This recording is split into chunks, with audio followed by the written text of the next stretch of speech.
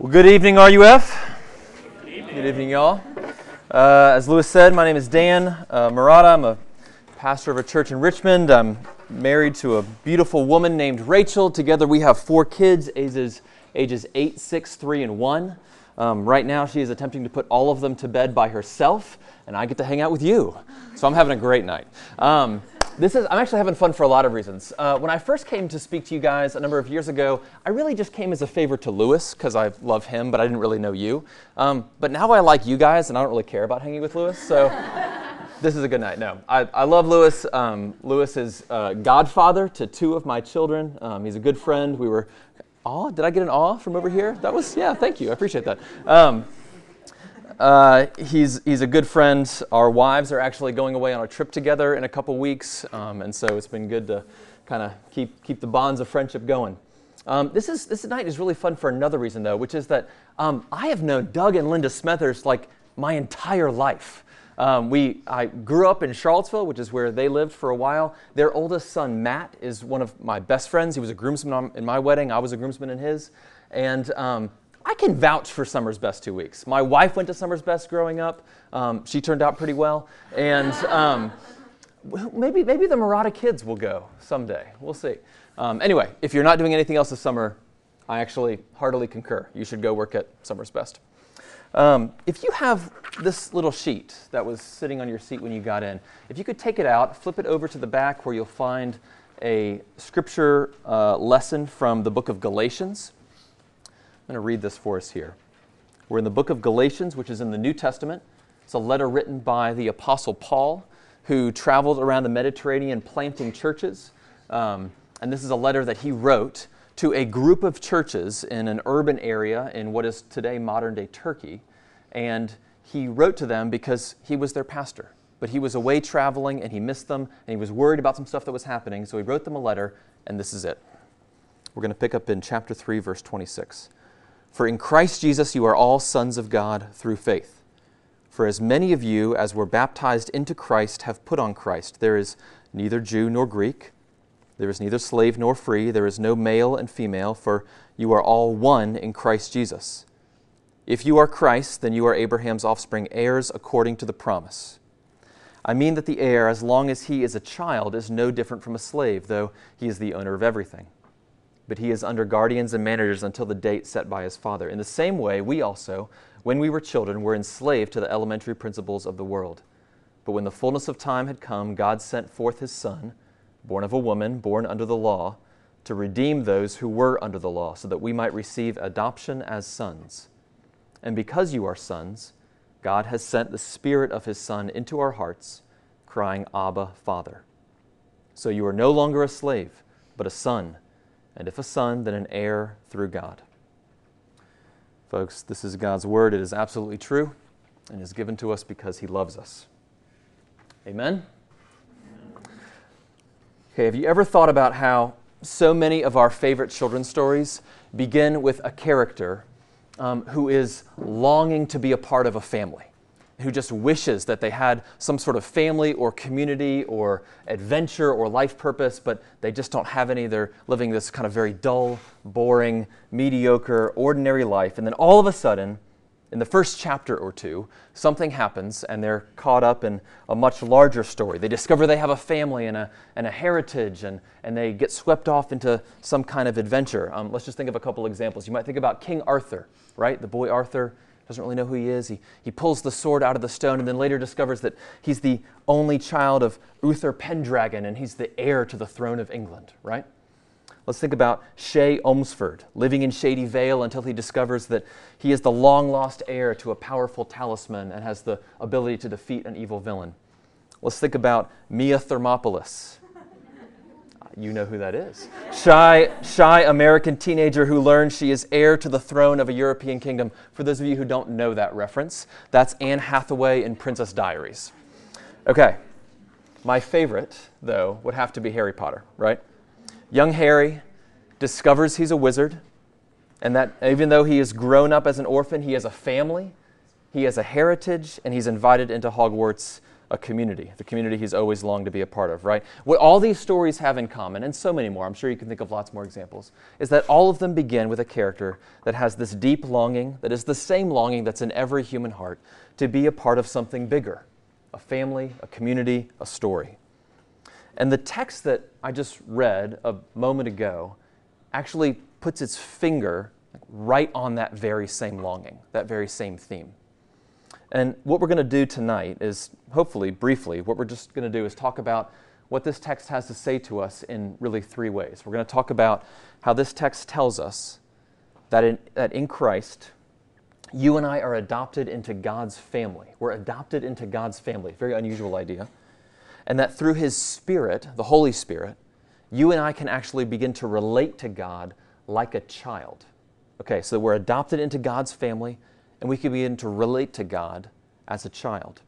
And we're going to do this in a couple ways. First, we're going to talk about our status as treasured children. If you're the kind of person who takes notes, not everybody does, but if you're the kind of person who takes notes, you might want to write down that word status, our status as treasured children. Then we're going to talk about our tendency to regress, to backtrack away from a childlike relationship with God into something less, something lesser, like a servant or a slave.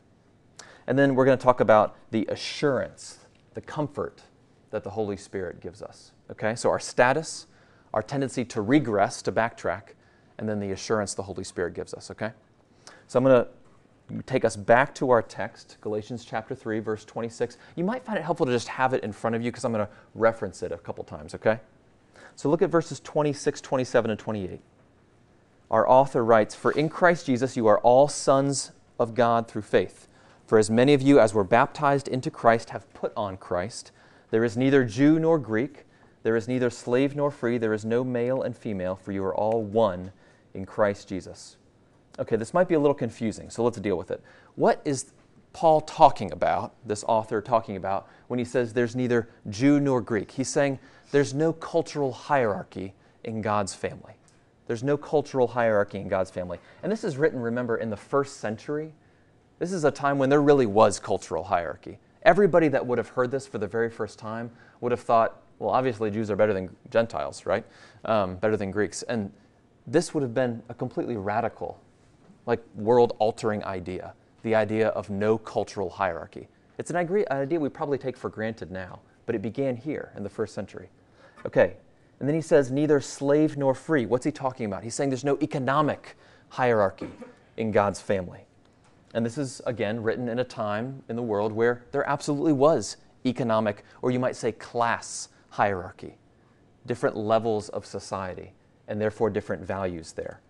And this completely revolutionary idea that there is no economic or class hierarchy. And then, most interestingly, he says there is no male and female. What on earth is he saying? He's saying there's no sexual or gender hierarchy. And again, this is written in a time when there absolutely was. Everybody would have assumed that men were more valuable than women. And the fact that we have the privilege and honor of living in a more egalitarian society, where all of us, I'm sure, walked in here this evening already knowing that men and women are equally to be valued, you know where that idea comes from? It comes from right here. It's not a new idea. That's a first century book of Galatians idea. And so, what's our author up to? He's saying God's family is both diverse and unified at the very same time. It's diverse and unified at the very same time. He's saying cultures exist, yes, they're real. Economic differences exist, yes, those are real. Gender and sexual differences exist, yes, those are real. But they are no longer the thing that makes us important. They're no longer the thing that makes us more valuable than each other. They're no longer what makes us better or worse. They no longer create a hierarchy. And so there's this very radical idea of this dynamic between diversity and unity in God's family. And you have to hold those two things together, both diversity and unity, because if you make everything the same, well, you have unity, right? But it's unity through homogeny, by just making everything the same. So he's not saying that there are no more cultures. He's saying, no, there's still Jewish culture, there's still Greek or Gentile or any other culture, right? Those exist, there's diversity, but then there's unity, because there's no hierarchy there. He's not saying there won't be economic disparities, there won't be different levels of kind of economic privilege. Of course, those things will always exist, but they are no longer what make us more important than each other. There's diversity, but then there's unity. And then, most probably relevant to us, he's not saying male and female don't exist. He's saying, of course they exist. That's what gives us diversity. But there's no hierarchy there. And so there's unity. So it's the reality of gender differences without making them ultimate, exemplifying that both extremes kind of get it wrong, that gender is neither ultimate, it's not the thing that defines us ultimately, but neither is it fluid. You can't kind of erase it into some sort of homogeneous androgyny, right? There's diversity and unity together. But then he keeps going. So if you look at verse 4, okay? But the fullness of time had come, God sent forth his Son, born of a woman, born under the law, to redeem those who were under the law so that we might receive adoption as sons. Imagine this. Imagine that you are an orphan in the first century. Okay, kind of hard to get your mind there, but try. So you're an orphan in the first century. What does that mean? That means you have no rights at all. It means that you're going to have to go from door to door, knocking on people's front doors, asking if they have any work for you to do so that you can find your next meal. So you're going to go from door to door. Hopefully someone's going to open the door, they're going to let you in, and they're going to say, yeah, you can pull weeds in the garden and we'll feed you dinner, okay? And if you do a good job, maybe you can stay. And so let's say you do a good job, and let's say you do stay. And let's say you kind of become something of a servant in that household because you've got nowhere else to go, no other options. And as the years go by, you begin to think about what the possibilities are for you for your future. And really, they're not very good. They're pretty bleak. If you get married as you grow up, well, then your spouse is going to be a servant as well in that household. And if you all have kids, those kids are going to be born into servitude. And so the future isn't looking too good. You don't really think much of your prospects. You're really just trying to make it day to day. And then all of a sudden, sitting around the dinner table one night, the head of the house comes home and lets you know that that day he went to the local magistrate and he signed some papers and he passed around some money, and he just wants you to know that your last name is changing. And you're actually going to be adopted into the family. And he'd actually like you to come and change the seats at the table. Don't sit over there. Come sit over here. He'd like you not to call him master anymore. He'd like you to call him dad. Now, how does this change your future? It revolutionizes your future. Now, if you get married, you're married into freedom. If you have kids, those kids are born into freedom. And when the head of the household passes away, guess what you get? Inheritance. Everything changes because you're adopted. Now, I want to draw your attention to just 3 words here at the end of verse 5. So if you still have the little sheet there, look at the last 3 words of verse 5. It's these last 3 words, adoption as sons. And I want to draw your attention to this. It might not be obvious in English, but if we were reading ancient Greek, it would be obvious because these 3 words are actually all one word in ancient Greek. Adoption as sons. You could put little hyphens between each one of those words. And this is really the main concept of the whole evening because it's the main concept of this whole part of the book of Galatians. And we might summarize this phrase, adoption as sons, with another word. We might use a word like sonship, okay? Or if to use something a little more gender neutral, childship. Sort of the status of being a child or being a son or being a daughter in the family. It's a quote from old gray-haired theologian named Jim Packer, and it goes like this, and it's about this idea of sonship. It says, if you want to judge how well a person understands Christianity, find out how much he or she makes of the thought of being God's child and of having God as his or her father. His point is this idea of being adopted as a child of God, or sonship or childship, daughtership, being a part of God's family. His point is it's not out on the periphery, like sort of incidental to being a Christian. It's actually central. It's like the main idea. It's central to what it means to be a Christian, to be somebody who believes in the death and resurrection of Jesus and follows him. Now here's why. Here's why it's so essential. Because it helps us answer the question, who am I? Sonship, our adoption as a child of God, helps us answer the question, who am I? And if you're not tracking with me here, here's how it works, okay? How do you locate something? You need 3 dimensions, height, breadth, depth, okay? 3 dimensions to locate something. Sonship gives you all 3 of those, and here's how. First, it establishes a relationship with God as Father. That's height, okay?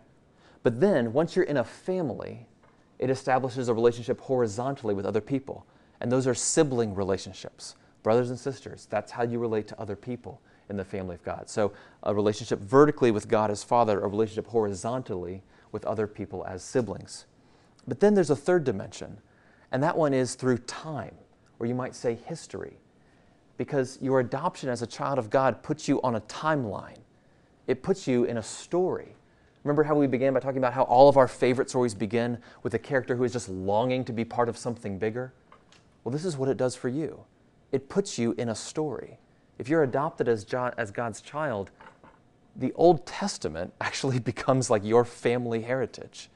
You're part of the story now. It puts you on the timeline.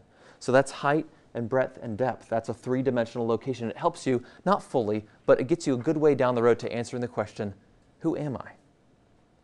And all of this works together to make us free. And it does that because beloved children are some of the freest creatures that exist in nature. Just think about it. Think about the Lovett kids. You guys know some of the Lovett kids? Lewis and Maggie's kids? Ellie, Kate, Ruthie, Caroline, and Betsy? Those are some of the freest kids you will meet. Do you know why? Because their parents love them. They are loved children. And so they are free.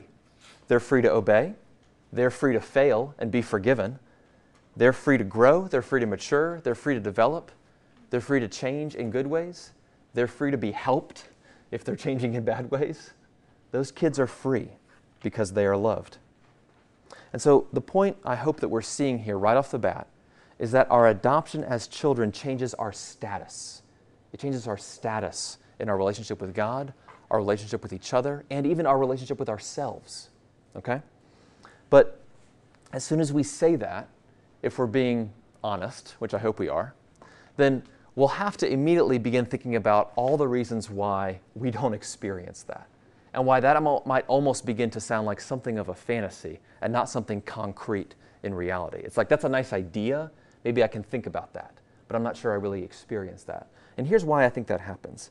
I think that happens because we have this tendency, every single one of us, in our relationship with God, whether we feel close to God or not, to regress, to backtrack from this status of adoption into something lesser, something less than that, something more like a servant. And if you're having a hard time imagining what I'm saying, think about this. Some of you might know the story of the prodigal son. I know some of you might know that, some of you might not. If you don't know the story of the prodigal son, it goes like this. There's two sons, and the younger one just wants to be free of his parents. And so he goes to his dad and he says, give me my share of the inheritance, I want to leave. And the dad miraculously says, sure, okay, have it. So gives him all the cash, and the kid leaves, goes and has a pretty wild time, eventually runs out of money, makes a total wreck of his life, and wants to come home because he really has no other options. So he comes home, his dad meets him on the road, and if you're familiar with the story, the son says something very interesting. He meets his dad on the road, and he doesn't say, Dad, will you please let me back in the house? Can I just come back and be your little kid again? It's not what he says. Do you know what he says? He says, can I come back and be a servant in your house? You see, what's happened in this little story is that the kid has made such a mess of his life that he just doesn't feel like he deserves to be a child, to be called a son.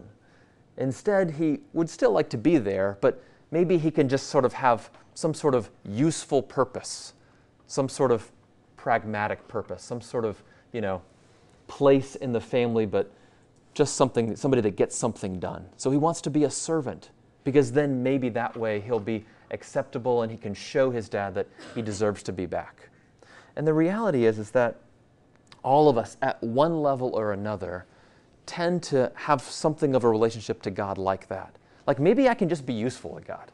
Like, maybe I can get some stuff done for him, right? I can work for justice. I can do something that maybe he'll like, and maybe through what I'm doing, I'll make myself just a bit more acceptable.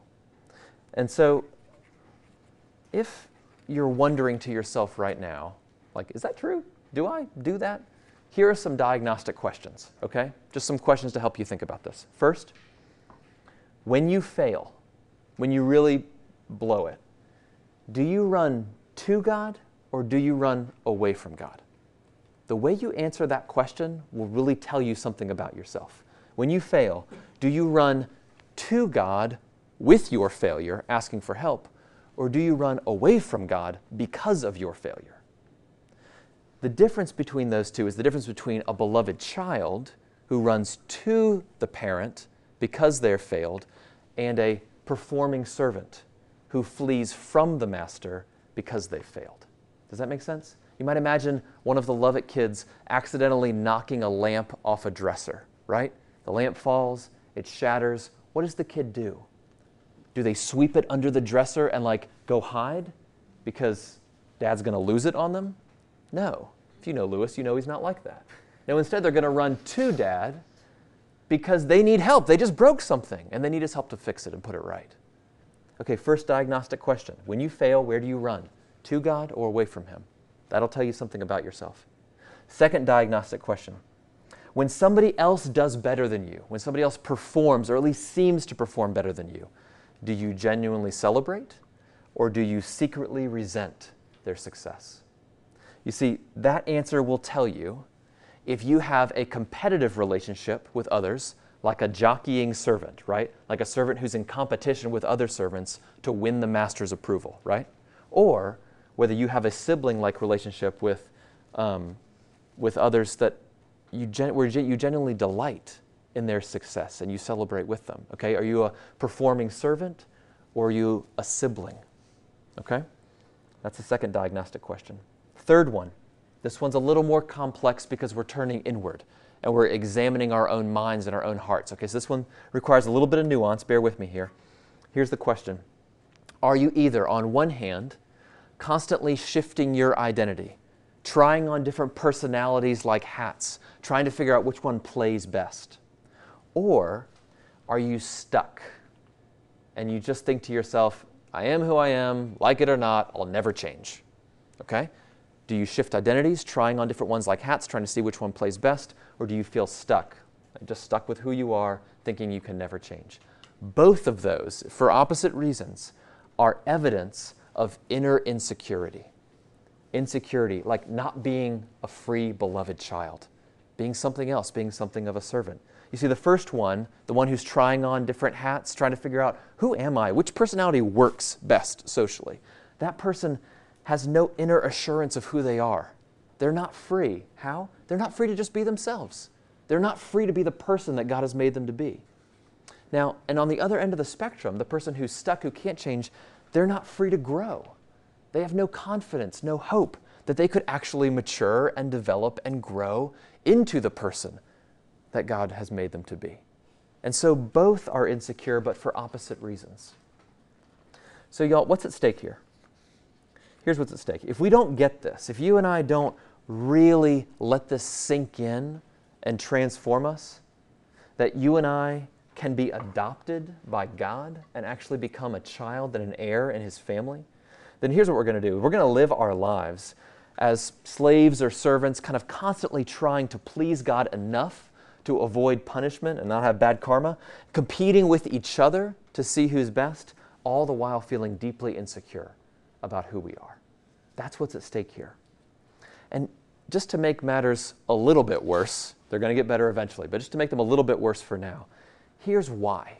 Here's why I think we have so much trouble with this. I think it's because you and I so rarely have the experience of being a child of God. I think it's because we so rarely have the experience of sonship, of being a child, a son or a daughter of God. It's like we know that the status is real, but we just haven't had the experience of it. We believe it's true, but we just don't feel it. And so in that sense, we're something like Harry being told he's a wizard, but never really accepting the invitation and going to Hogwarts, right? Like Arthur pulling the sword out of the stone, but never making it to Camelot. We're like a child who's legally adopted in court, but never actually goes to live with the new family. The status is there, but the experience is lacking. So we've got to ask the question, what's going to draw us in? What's going to help? How are we going to fix this? What's going to move in our hearts so that we actually know beyond a shadow of a doubt that we are adopted as children of God? Our text actually helps us. The answer's right there. So let's look at verse 6 together. Here's the help. And because you are sons, God has sent the Spirit of His Son into our hearts, crying, Abba, Father. Now, we sang this word Abba earlier. I don't know if you noticed that. In the song Arise, Arise that we sang when we first came in here. This wasn't planned. I don't know why you Did you guys choose that on purpose? You might have sung that word and wondered, why am I singing this word that I don't even know what it means? Here's what that word Abba is. There are formal ways to address a parent, like mother or father. That is a formal way to address your parents. But that's probably not how most of us talk to our parents. Most of us, those of us that have maybe perhaps good relationships with parents, might use something like mom and dad, or if you're even younger, something like mommy and daddy. And if you're really young and kind of old school, something like mama and papa, right? Or pa, if you're Little House on the Prairie. That's closer to what Abba is. It's daddy. It's papa. It's very intimate and familial and informal. It's a way a little kid talks to a father, but not a formal father, a daddy. And so I want to tell you a story. 2 weeks ago, something happened in our family for the very first time. All of the Murata kids have experienced this at some point, but our youngest, our fourth child, did this for the very first time 2 weeks ago, and I just about lost it when it happened. It was so beautiful. When I come home every afternoon, we have this little ritual that we do as a family, and we just sort of stumbled into this. I didn't plan on creating a ritual. It just is a habit that has now become entrenched, and now we always have to do it. So when I walk in our house, I open the door, and I start whistling. And there's a tune that I start whistling, and it's the tune that my elderly Italian grandfather would whistle to himself as he kind of puttered around the house, fixing things and complaining about the government and other stuff. So just imagine a very old Italian man kind of puttering around, whistling this tune.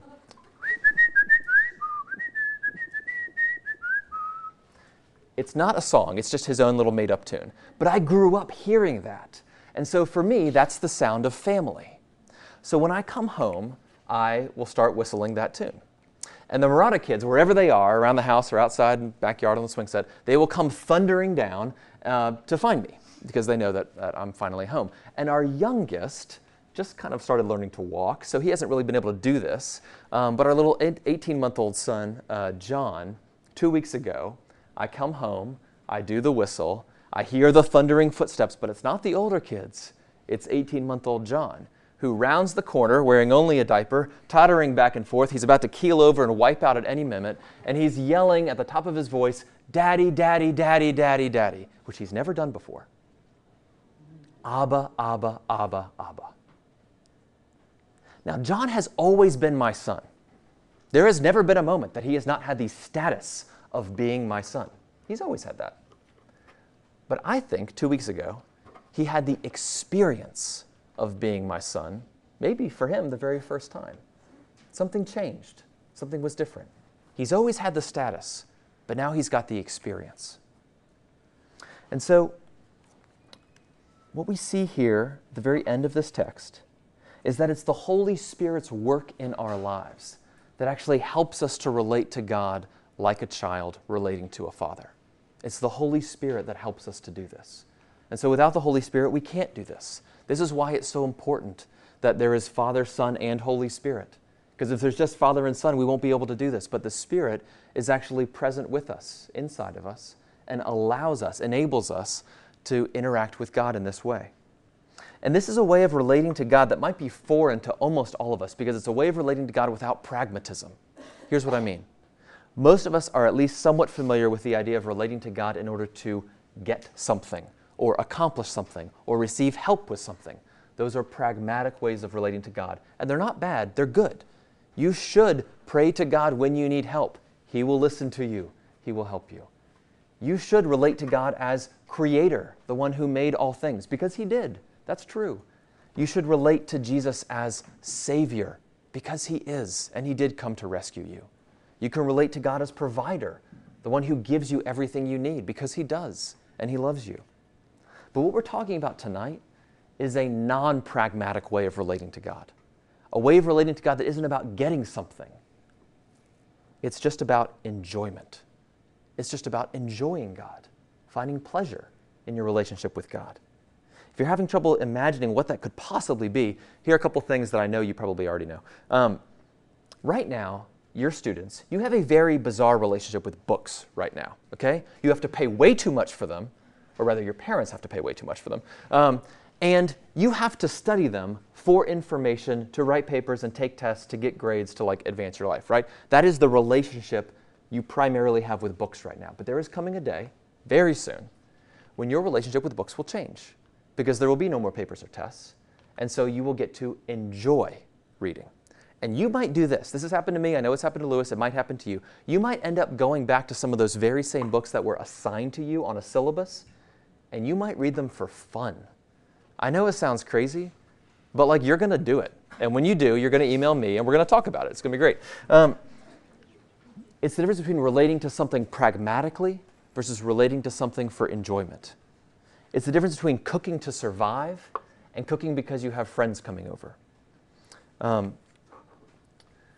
Y'all, I want to end here. Let's just end by thinking about this. I want to end by just sort of asking us to use our imaginations a bit and just imagine what life would be like if the Holy Spirit really was with us and really began to change the way we relate to God. And what we're hoping is that that this way of relating to God doesn't replace relating to God as creator or provider or savior. God is still the creator and provider. The Lord Jesus still is your Savior. He really did come to rescue you. But this is a way, this is hopefully adding another layer to the way that you relate to God, because it's non-pragmatic and it's just about enjoyment.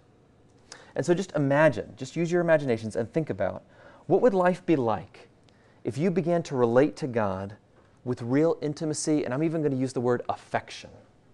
What if you began to relate to God with real intimacy and affection? Here's what it would look like. It would look like you would find yourself praying without a wish list. You would find yourself praying without asking for anything. What a bizarre experience that would be. Why are you praying if you're not asking for something? There are actually lots of reasons to pray without asking for something, and one of them is to just enjoy your relationship with your Father. Second, what would life be like if you had non-competitive sibling relationships with each other? What would that be like? To hear from someone else that they did better than you on something, and to genuinely, from your gut, not in a contrived way, in a genuine, authentic way, feel joy, feel gratitude, feel excitement that somebody else is doing so well. Third, what would life be like if you had such deep security in your identity, in who you are, that you don't have to try on different personalities to see which one plays best? You feel completely content to be the person that God has made you to be, and along the way, to grow and develop and mature at whatever pace God is bringing you along, and you feel no need to rush ahead and no need to feel to be stuck or lag behind. What would that be like? Real intimacy and affection with God, non-competitive sibling relationships, deep security in our identity. That's what the Holy Spirit can do in our hearts, helping us relate to God like a child. Let's pray. Heavenly Father, thank you for these wonderful young men and women. Thank you for their brilliance. Thank you for their gifts. Thank you for the people that you have made them to be. Heavenly Father, I pray that you would help all of us, to begin to relate to you in non-pragmatic ways, to simply enjoy that you are our Father and we are your children, and that we are beloved, and therefore we are free. Thank you so much. Thank you, Heavenly Father, we pray. Amen.